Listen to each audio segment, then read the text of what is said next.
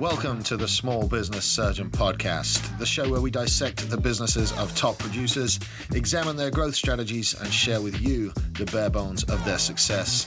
I am your host, Samuel Smith, and I'm glad you're here. Let's operate.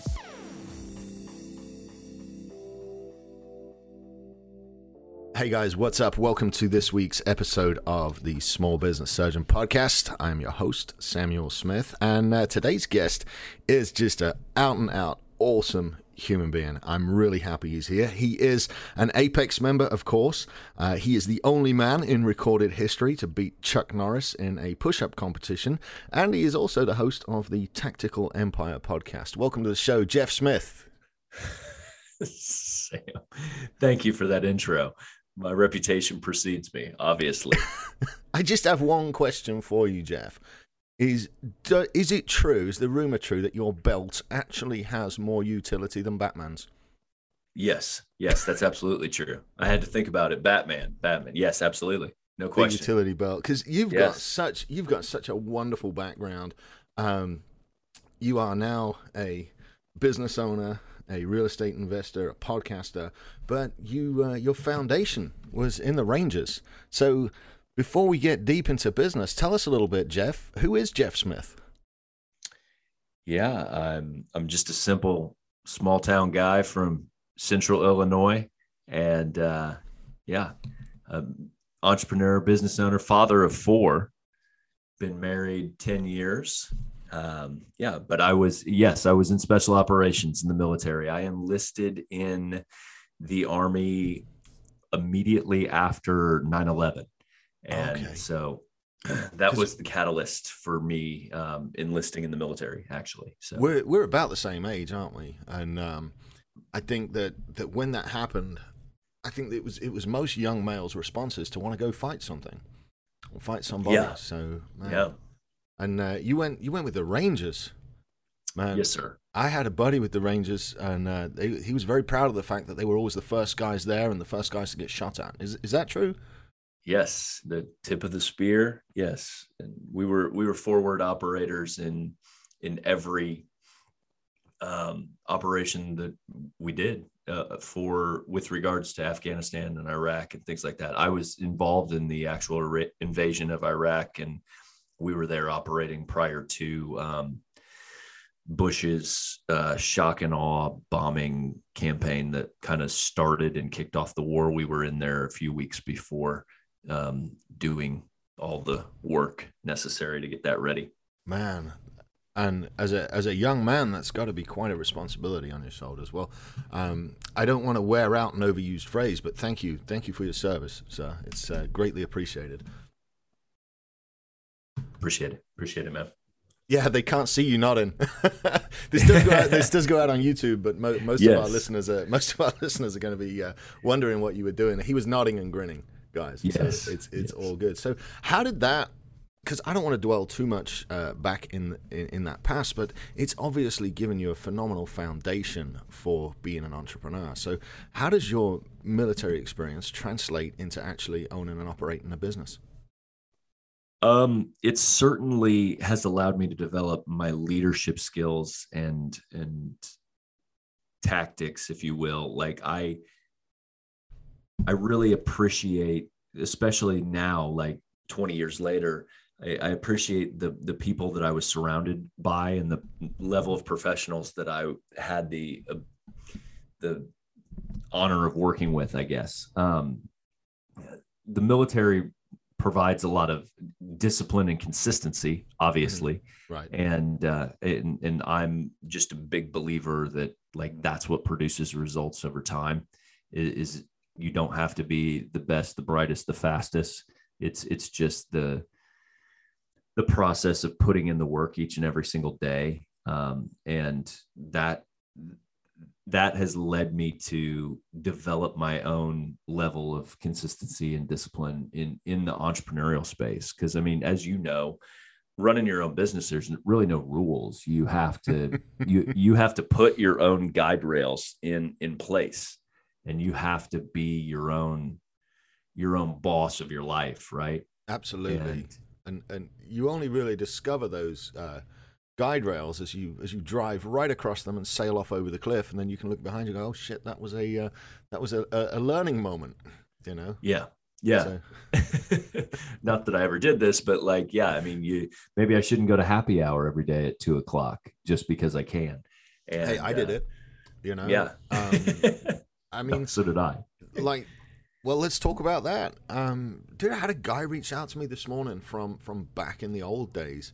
And he was in tears, and he was not having a good morning. He's one of my old friends that I don't see much anymore, and he's struggling with alcoholism and depression and sitting in his house drinking. And I was the kind of entrepreneur that got all my shit done early in the morning, and then I was in the bar for lunch, and because I could and because I had nobody holding me accountable.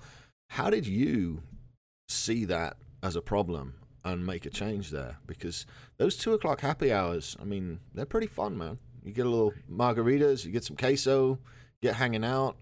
You know, that's trouble. How did you know? Because I didn't notice I was doing it. It was my mom, and it was the collapse of my business, and it was the shame that I felt that snapped me into shape. Was there a defining moment for you to overcome the entrepreneur happy hour freedom lifestyle? Yeah, and I think it just comes from it came from understanding that I was just leaving too much on the table.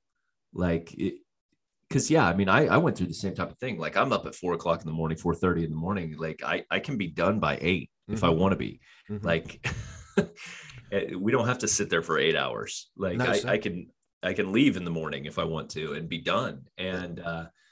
And so, yeah, you get in that cycle of where like lunch becomes cocktail hour, and then it just bleeds on into a couple more. But I think for me, where I wasn't showing up as much is like, it was in my family, right?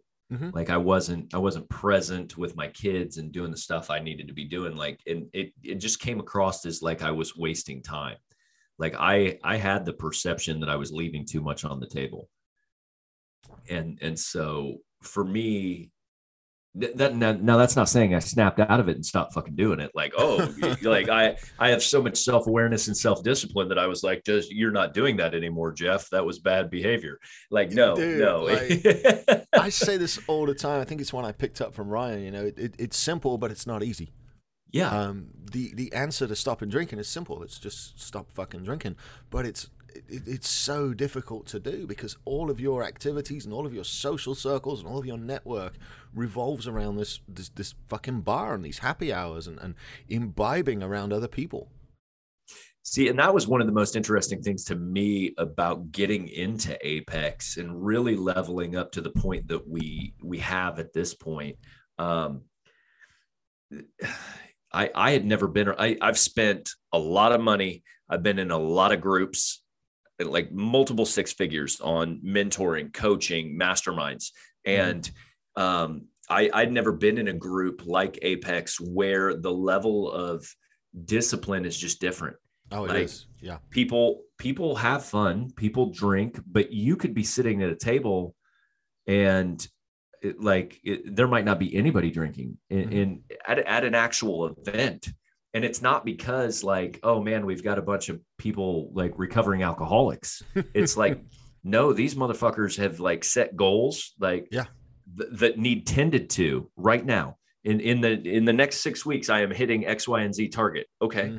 Wow. Okay. So it makes you really like you get in those rooms and you're like, man, this is not about partying. Like these guys are like fucking serious about life.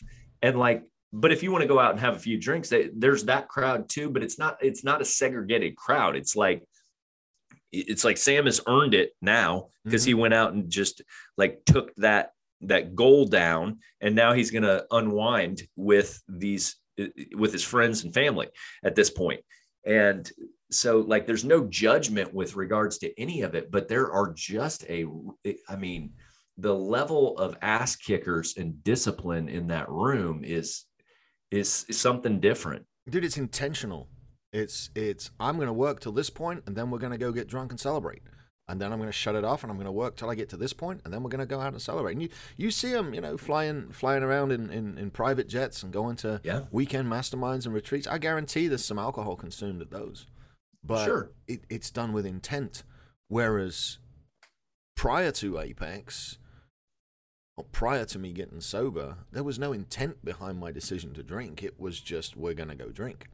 And one of the things that helped me get sober was not saying I'll never drink again. It was saying I'll drink when I have something to celebrate. Instead of drinking because I was depressed and drinking because I had nothing going on or nothing to celebrate, I set that as a target, and when I hit it, I'll have a drink. And it just gave me something to work towards, or something to grind out, Yeah. So, and it shifts your focus too, because you're like, instead of doing all the drinking, like, hey, we started drinking, so we might as well drink till there's nothing left. Mm-hmm. You can act, you do it with intent. Like you're doing everything else. You're living life with intention too. Like you put it on the calendar. Like, and what I've found over time is like, I desire drinking less and less these days too. It's not nearly as fun as I used to perceive it to be. And I don't get bad hangovers or anything like that people complain about. Like, I don't know. It just doesn't do much for me anymore. No, and I think the number of hours I spent in the pool hall, or the number of hours I spent playing Golden Tee, and you're just like, wow, what could I have done with those hours? Now I'm really, really, really good at pool. Like I'll stand up and shoot anybody right now at it. Like I'm still good, but was that really a life skill that was worth those 10,000 hours of my time? I think probably not, Right, exactly. No, you could have progressed a lot of other areas in your life for sure. Yes, sir. Yeah. Yes, sir. But still the baddest guy in the pool hall. I'll take it. That's really that is really funny to think about, though. Like how you could have spent your time. I think the group of people that we're surrounded by too are very intentional about how they spend their time. So like that's another good point of how it's unique. Well, I started treating time like money when I realized that my time had so much value. It was the most valuable asset I owned. I started to treat it like money. And the rule is with money, if you don't tell it what to do, if you don't have a set budget, if you don't put it where it's supposed to go, then it will just get frittered away. Well, time is the exact same thing. And a lot of people think I'm a little bit strange, people outside of Apex. And they'll ask me, hey, can you come do this? Or can you come do that? I'm like, well, no. My days book up 2 or 3 days in advance. So I don't have the ability to just drop everything and go hang out. And right. But I get to do everything I want. Is strict time management something that you do, or are you just more of a see where it goes kind of guy? No, definitely. I am a time manager. I'm a time blocker. I block time throughout the day to do what I need to do as far as project work, and like there's time allocated throughout the day to each and everything that's important to me, whether it's working out or other stuff. Like I have time blocked for that, and I am very disciplined regarding that, because that does give you the freedom to kind of do what you want to do, and it also gives you the freedom of fulfillment to feel like you've had a productive day. It does. And, I work every day, but obviously I schedule less work on the weekends. But being in real estate sales, I've got to be available on the weekends. So it's still on the calendar. But my entire days, I get to do my hobbies. I get to play with my kids. I get to get my exercise in. I get to eat right. And it's the same amount of time I used to have. And I would say, I have no time for this, or I have no time for that. But I have the same time. I just use it intentionally, and everything's budgeted. So, yes, it does make spontaneity a little difficult. But, I get way more done. It's like... But we schedule our stuff. Like, but it doesn't have to be I can't be spontaneous. I have 4 kids under 9 years old. So there is no spontaneity in our life, really. Like we have to plan everything deliberately. to get time to do all the things that we're trying to do. Yeah. I had I never know whether to talk about my personal life on the show, but I had somebody in the not too distant past say, "Oh my God, I bet you even schedule sex, don't you?" And I was like, "Well, as it happens." We don't go that far, but we do schedule date nights for sure. Yes, exactly. I think that was the answer I gave. We're very disciplined about our date nights, though, because they do take planning and they do take like other people's involvement to get babysitters and things lined up. So, but as somebody that's had a failed marriage, not planning a date night and not intentionally dating my wife was, again, it was instrumental in the downfall, because I didn't put it on a calendar. I didn't make time for it. I didn't make time to take a break out of the fucking minutia of operating a business and actually look after her. I would rather have just gone to the pub, and that's my bad to carry. I got to deal with that now. So next relationship, we'll put it on a calendar. I mean, that's what you got to do, right? Yeah, I think we're guilty of only focusing on certain aspects of life. So like we stay in what's comfortable. So if we're good at business, we go ahead and focus on business and push over there, and then allow all of our other bad habits, like weaknesses, like faults, to like, we're just trying to shine brighter in what we're good at and like ignore everything else. So and ignore it with alcohol. I mean, that's how I did it. Just ran away, and eventually you've got to turn around and face it. And that's what the catalyst was for me to become sober, was actually having to turn around and go, well, shit, I've made a big mess here. But without that, who knows where we'd have gone. All right, let's move on a little bit, because I want to touch. I mean, you've got so much good shit going on. What I really want to touch about now is your mentoring and your coaching that you do with other business owners. Because was that something that you set out to become, or was that something you just saw a need for and just kind of slid into a gap there? Well, the way it started is that I own a gym. I've always been passionate about seeking out mentors and coaches and things like that personally. So like, I've been part of mentoring groups, coaching groups, all kinds of stuff forever. And it naturally evolved out of that, because I created my gym business. I belong to a mentorship program, and then I just got invited to start mentoring for that company. Right. And so originally that brought me into the fold of coaching other business owners. And then I found out that I was very passionate about it. Like it's fun to help people solve their problems, improve their lives, blah, blah, blah. Right. Absolutely. And then from there, I kind of elevated a couple years down the road into floating the idea to the owner of the company. I said, hey, we need a higher level group. Like, let me create a mastermind for the upper echelon business owners in this group. And he was like, at the time, he was like, that's fine, run with it. And so I created a mastermind for Two Brain Business, and about 3 years ago at this point, and we've grown it now to 50, 60 people in the group. So it's got a fair amount of business owners in it. It's a fun group. And now I've kind of evolved into just starting my own mastermind as well. That's not focused on gym owners. Right. It's male business owners with children, with kids. And we're focused on the same type of things as far as achievement and progress in our lives and in every aspect of our lives.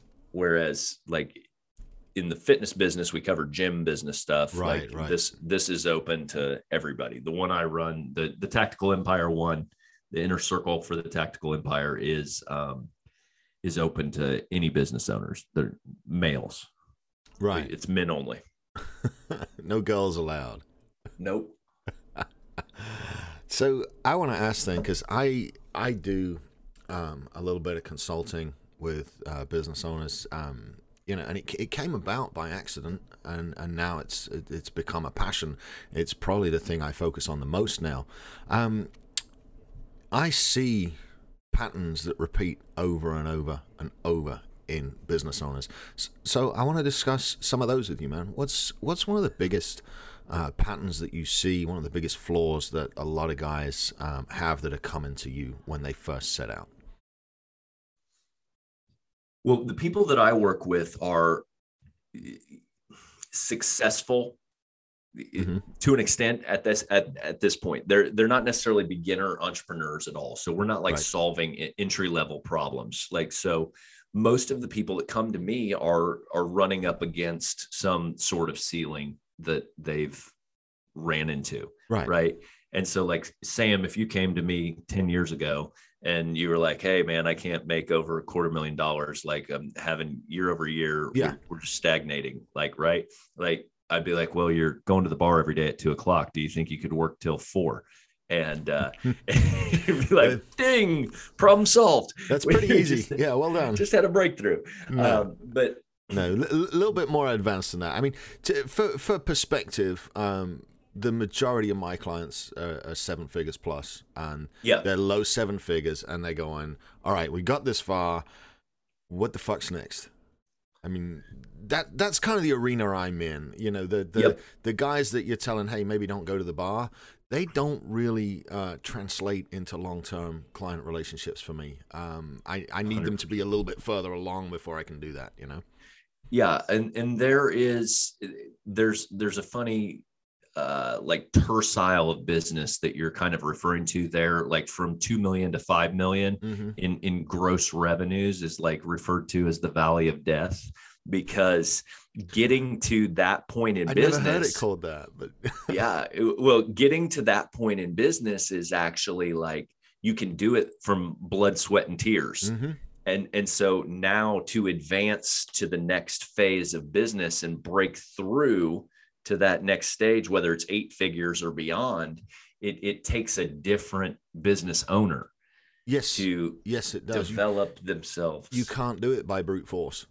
You can't. You have to have everything properly aligned, and you have to have a deep awareness of where you want to go and what you're trying to achieve and what you're trying to build. And, you know, it's funny because you absolutely nailed it.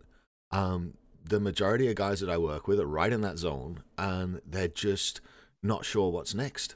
They're like, they get there by brute force, and then they look around and, well, if I stop pushing, I stop making money, and this can't be right.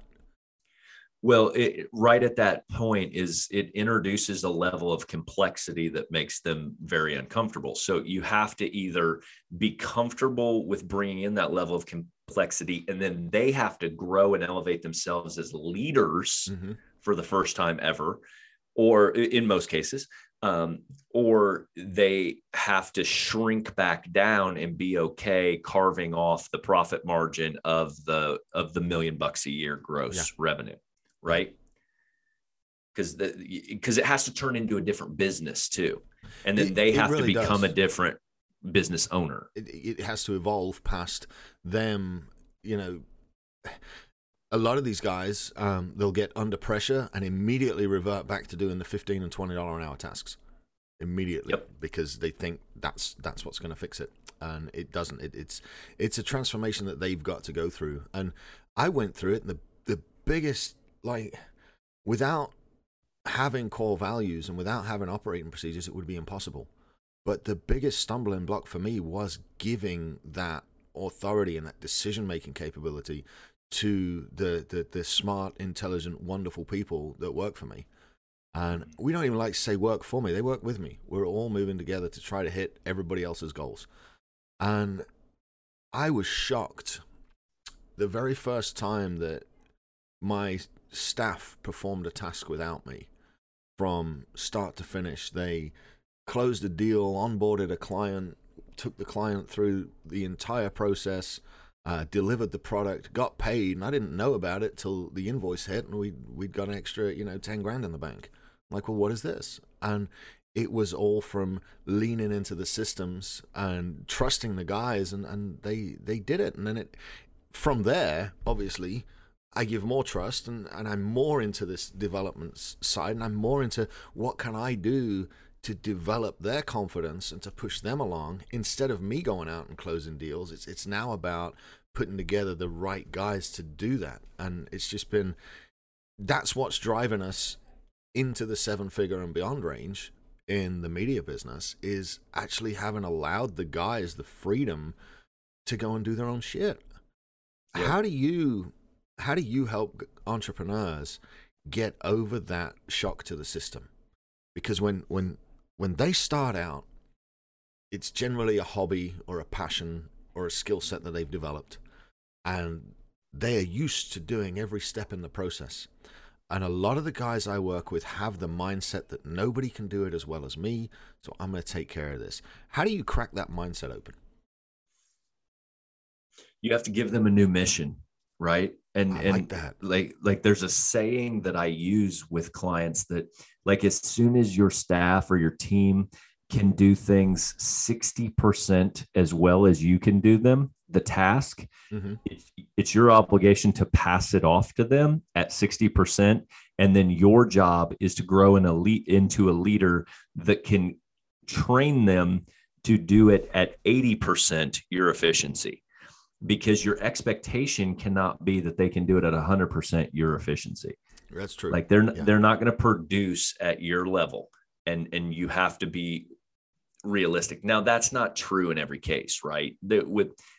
God willing, we create companies that attract talent that like bring in a bunch of ass kickers where everyone's better than us in their individual role. But that's a mature business, and it takes a while to get there. And you're not usually there at the point that kind of we're discussing from a revenue standpoint. Right. Because they're making their first real strategic hires, really, and maybe bringing on their second wave of employees, not the employees that got them to that $1 million. It's the next strategic skill that they're bringing in. And so their job, when I'm talking about shifting mission, you really have to just impress upon them that their job is to grow as leaders, and that the performance of their team is their measuring stick. And if their team, and it goes back to personal responsibility, and they have to ultimately accept responsibility for everything that goes on there. And it's answering the questions in the right way. So like when you're talking about diving back in and doing $20 tasks, you're not fixing it. You're not fixing the how. Like you're not supposed to go mop the floor. You're supposed to teach somebody how to do it effectively. And then where you failed was teaching them how to do it effectively. It's not the output that you're trying to solve. Correct. Man, I love this. It's like I get the best conversations, and the audience gets to learn all this cool shit. Man, I love it. It's, it's about solving the problem in front of you. Man. But what you're talking about, though, is like a lot of deep mindset work, though. So like when you present that avatar of me of the business owner that is like struggling with reaching 7 figures in their income or in their gross revenue, and then they're thinking about taking it to the next level, but they know that takes scaling and things like that. There's so many underlying emotions involved in that situation, from ego to fear to like all these other things. Like their identity could be wrapped up in who they are, like in their role as owner operator. And you can't scale that business till you can peel back that onion and get them over those limiting beliefs into like, hey, would you rather be the titular head of this business, or would you rather be making $10 million a year? The biggest obstacle I've had and I've ever found, and the biggest asset I've got, is the mind. The majority of entrepreneurs, what's holding them back the most is the space between their ears. Whether it's the self-doubt of whether they can do it or not, or whether it's the identity that's tied to being the owner and the main operator, or whatever it is, man, the mind it's most of these guys' biggest asset, as well as being the one thing that's holding them back. How do you go about unlocking that mindset for these guys and helping them to see themselves as something bigger than just a guy that works at a company?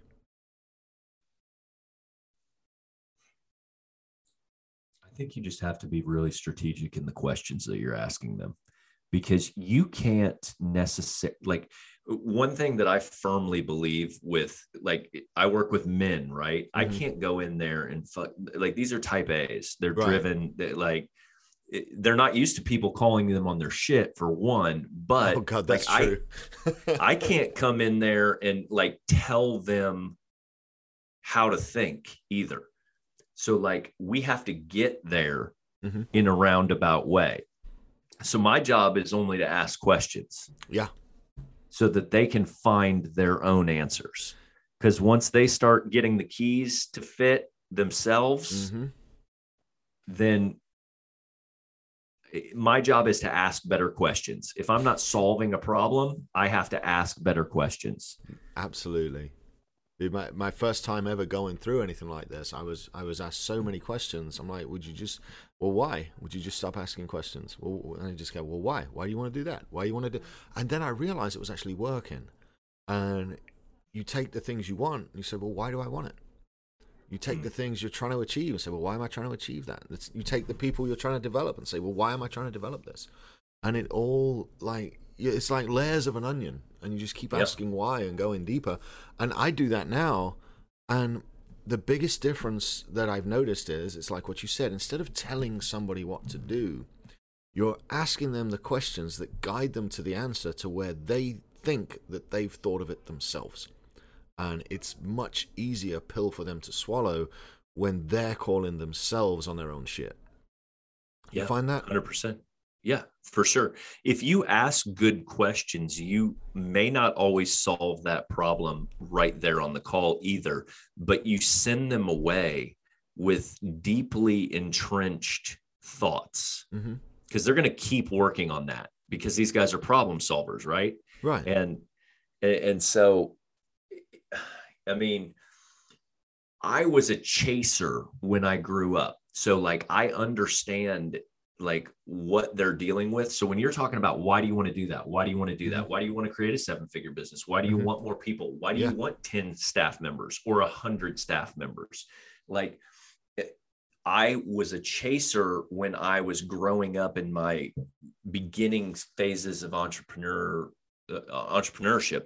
And what that means to me is I was doing anything and everything to try to make more money, get the next sale, grow, and like anything fast that I could see or think that I could work out, and like, oh, go that direction. We'll be this now. We'll start this business. Go this way. Yes.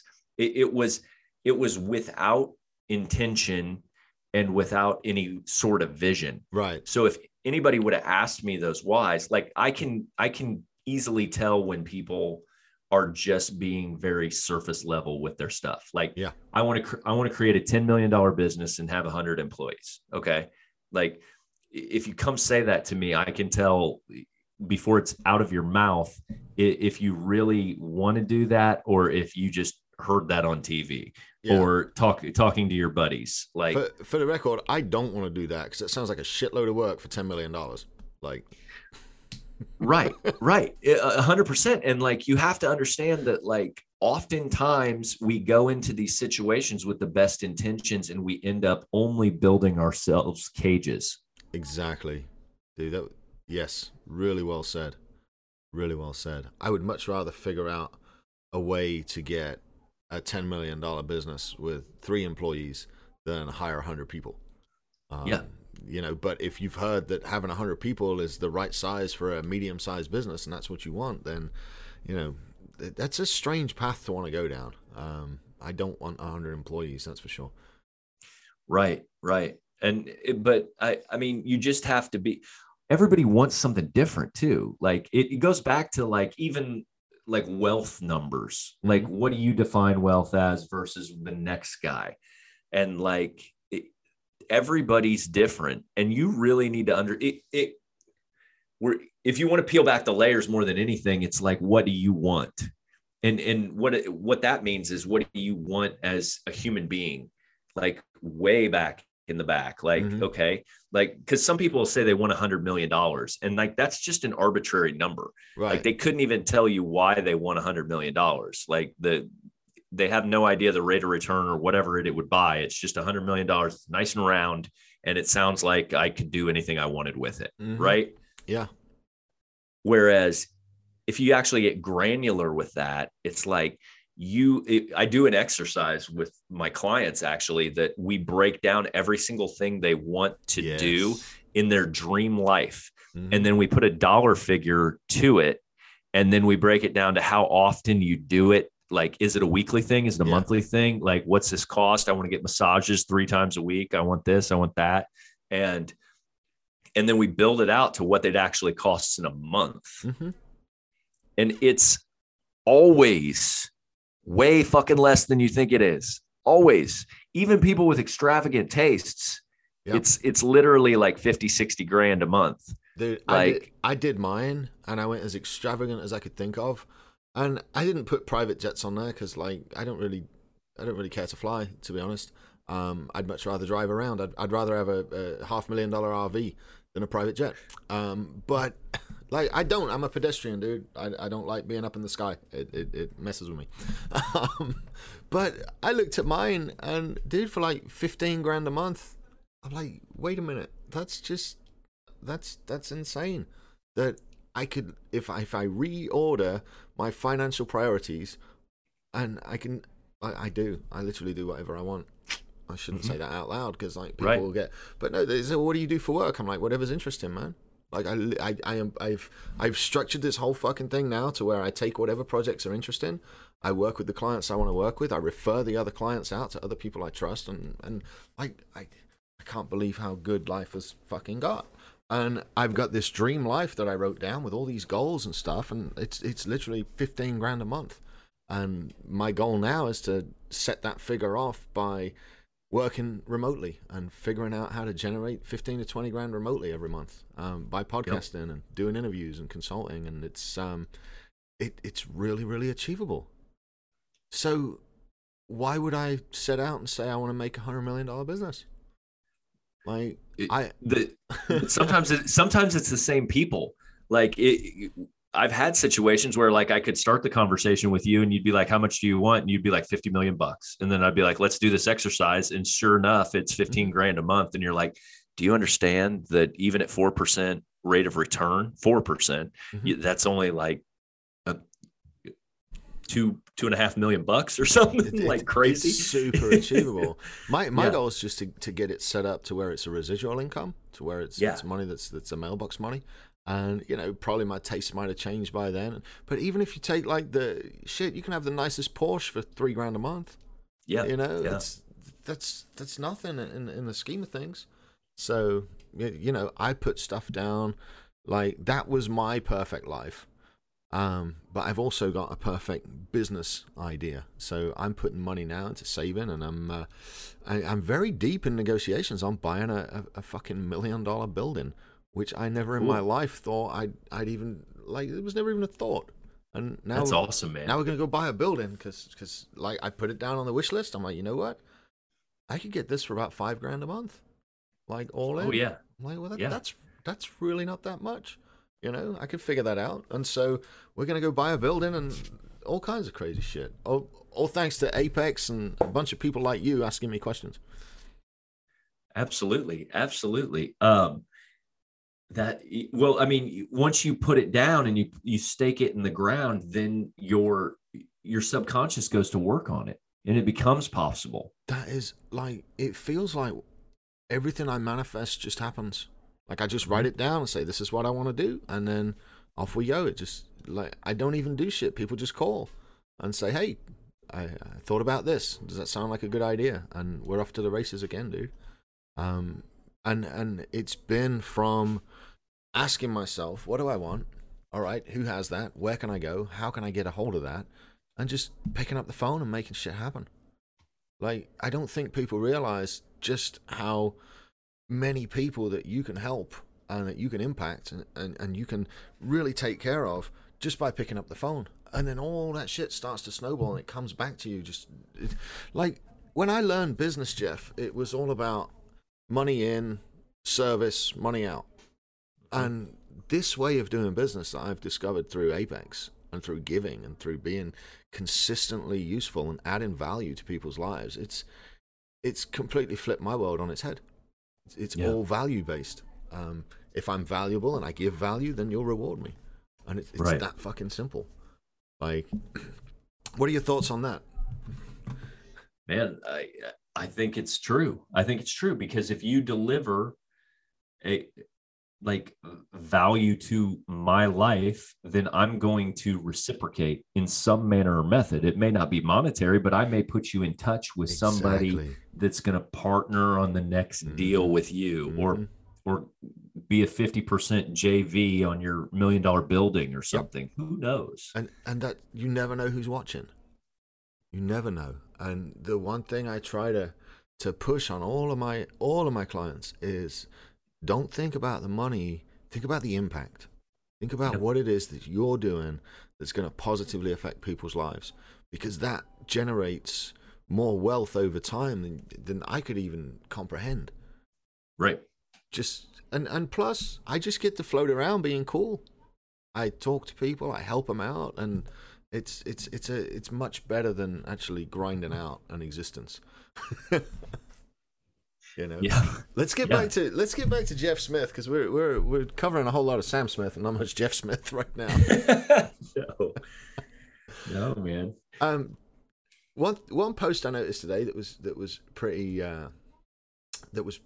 telling was one that was talking about awareness and the lack of awareness in some business owners.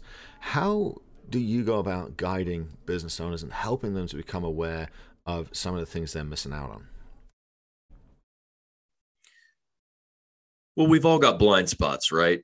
Mm-hmm. I mean, that's why we hire coaches. That's why we want a third party's perspective on our shit. And hiring coaches changed my fucking world. Yeah. If you are in your 20s and listening to this, hire a coach. If you're in your 30s and listening to this, hire a coach. And if you're in your 40s and listening to this, hire a fucking coach. Yeah. Sorry to speak over you, dude. No, man. I hire coaches for everything. Mm-hmm. And like, whether you're getting into fitness or nutrition, like my wife does nutrition for women. And like, I firmly believe that if you hire a coach, it holds you accountable. You reach your goals faster. Even if you spend money, it doesn't matter. Like, it's an investment in what is important to you. Yes. But a coach, that said, because everybody's trying to be a coach. Everybody's got an opinion about coaching and consulting that's either good or bad, right? Yeah, I don't like these. I don't like the word coach even, man. It's like nails on a chalk. I don't want to be a coach, you know? I don't. It's you know, no. Like, I don't want to be the fucking crunchy mom life coaches, dude. They wear me out. Yeah. Well, I mean, ultimately that's what I am. And like, as much as I hate the term, I think that a good coach or program or mastermind that you're going to get involved in is going to give you three things. And that's speed, it's leverage, and it's connections. Absolutely. Sometimes it could give you one of those three, two of those three, or a great one's going to give you all three. And the idea is the speed, you're going to eliminate the need to make all the fucking mistakes to get your goal. Or they're going to lay out a roadmap or a plan that's going to allow you to jump a couple phases, couple steps to get there fast. Leverage. That's super important. It's so important. Yeah. And leverage is the same. Like, do I have a plan that I can help you based on my experience and expertise to get to where you want to go? So leverage my experience, leverage my mistakes, leverage other people in the group's mistakes, their experience. And then connections are like, who do I have access to in my network that I can plug you in with, that's going to make your life better, your business better, your bank account better, Yep. or your family better, right? Dude, what I love about connections is there's always a double end to it. Because if I send you a client, you think highly of me for sending you a client. But the client thinks highly of me for sending him to somebody that can solve his problem. So I get double the deposits in the Karma Bank. And no, you don't get paid back off of each one. No, not at all. But that's out there in the universe. And Jeff Smith will always remember, hey, Sam did me a solid. And dude, that goes so far, and it costs me nothing to introduce you to the next guy and have you all help each other out. And I think if we could run our businesses a little bit more like that, I think we'd all make a lot more money. For sure. I'm all about that Karma Bank. Yeah, exactly. And I think I think of myself as a connector. So I love making people. I love making connections of people and putting them in touch with people that can enrich their lives or potentially help them and move them forward. And so, because I have a broad base of experiences, which puts me in a lot of interesting rooms, and I have the benefit of having access to a lot of different people. And some of it's from business, and some of it's from networking, and some of it's from special operations and things like that. Like I have access to a lot of the people in the special operations community. It's a small, tight knit community that a lot of people know. And so that's definitely a feather in my cap that I can create. I can eliminate any barriers of communication instantly. Like, for instance, there was a guy on Andy Frisella's podcast like a couple weeks ago. He was in Ranger Battalion at the same time I was. I shot him a message. I've never met him in person. The super redneck dude with the high-pitched voice? Greg Anderson? Is he the guy that does, he does a lot of walking, and he lives in the woods by himself, that dude? No. That's Jesse. No, not Jesse Itzler. I want to say Jesse Itzler. It's Chad Wright. That's Chad Wright who you're talking about. Yeah. He was a SEAL. I listened to all of Andy's shit. I was just trying to picture the guest in my head. Yeah, Greg Anderson's he was a Seattle cop who made a viral video last year and got fired from it. Yes, I did hear that. Yes. Anyway, like just as an example, that guy was in Ranger Battalion, the same Ranger Battalion I was in. I shot him a message. He sent me his cell phone number, and we got on the phone like immediately. Dude, that's incredible. And so like it just happens that fast, and you get the credibility based on like, hey man, we're brothers. And they're like, okay, we'll move mountains for you. You want to be on my podcast? Sure. Like, the guy's got 100-some-thousand followers, and like I have none. And so it's like, yeah, when do you want to do it? And so, I mean, it's just that simple. So I have a lot of cool connections like that, and I enjoy putting people in touch with other people like that too. So that's incredible. And he's actually doing something. And I got to be honest, it's difficult to know what to do about our current political climate as a business owner and as somebody that's got some leadership and responsibility within the community. It's very difficult. So it's good to see guys like him actually standing up and taking action. The best I managed was standing in front of the commissioner's court last year and petitioning them to keep the restaurants open and the bars open, and they fucking did. It was crazy. They actually listened. And the head of the county commissioners here, I was not impressed going into it, and coming out of it, I give him his due. He was a very, very wise, very well-read man. And what I discovered that day is that we can have an effect on national politics by paying attention to local politics. I think the majority of decisions are made at the local level. And 100%. To that, one of my buddies is now running for city council. Another one just made school board. They're getting in and trying to help out and get this taken care of. So, all right, Jeff, man, it's been an absolute experience talking to you, dude. I wish we had a little more time, but I just got a couple more questions. They're like the typical podcast questions without being too cheesy. I want to know, assuming he was ready for the lesson, if you could go back 20 years and talk to Jeff, the entrepreneur. What's one piece of advice that you would give somebody just starting out? Man, humility, coachability, consistency, and discipline. I mean, I Dude, don't that's know incredible. that I would like. I don't know that I was always highly coachable, but I feel like, man, I've got so many lessons learned from my 20-year-old self. I just feel glad like Facebook wasn't around back then, and iPhones. No doubt. But I mean, like, don't waste a minute would be something I said to myself 100%, because Amen. like, life is short. I feel like I wasted a lot of time trying to figure things out and on stupid stuff like we're talking about, like shooting pool, chasing girls, drinking, doing all that stuff. Yeah. I mean, like, it's all really truly a waste of time. It really is.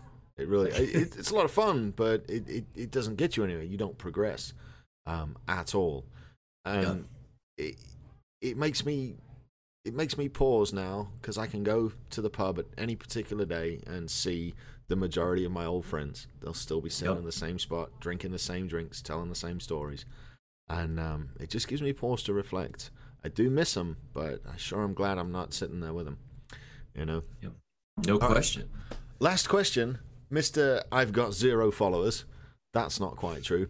I want you to let everybody that's listening know where they can find you online and where they can follow along with your social media and with your podcast, the Tactical Empire. Yeah, my podcast is The Tactical Empire.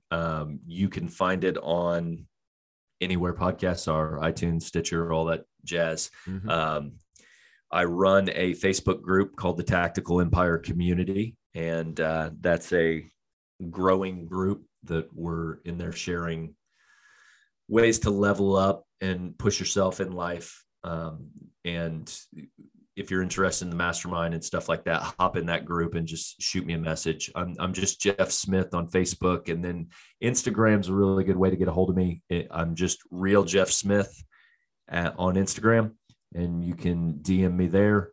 And I'm happy to answer any questions you got. If you want to hop into our mastermind at any point, just DM me and I'll send you the details, and I'll hop on a call and answer any questions. Dude, you're a fucking amazing example of a strong human being, a wonderful leader. You're an excellent coach, dude. I've loved the time that we got to spend together out at Zach's Mastermind. And dude, I'm looking forward to spending more time and getting to know you a lot better. So, Jeff Smith, thank you for coming on the podcast. Guys, you'll please go check his stuff out, The Tactical Empire, and you can find him on Instagram as Real Jeff Smith. Dude, thank you so much for being on. Absolutely. Thanks for having me. Let me know if I can ever do anything for you, Sam. All right, guys, you'll go look Jeff up. That's it from us today. We'll be back with another episode of Friday Fire later in the week. You'll please be good, stay safe, and have a great week. This has been the Small Business Surgeon Podcast. If you've made it this far, you clearly like it. So go on iTunes and leave us a 5-star review. This helps people find the show and spread the good word. Share with friends and follow us at Small Business Surgeon on Facebook and Instagram. Thanks for tuning in, and we'll see you for your follow-up next week. The Small Business Surgeon was recorded at Texas Media Foundry in historic downtown Bryan, Texas. Check them out at txfoundry.com or on social media at txfoundry. Thanks for tuning in.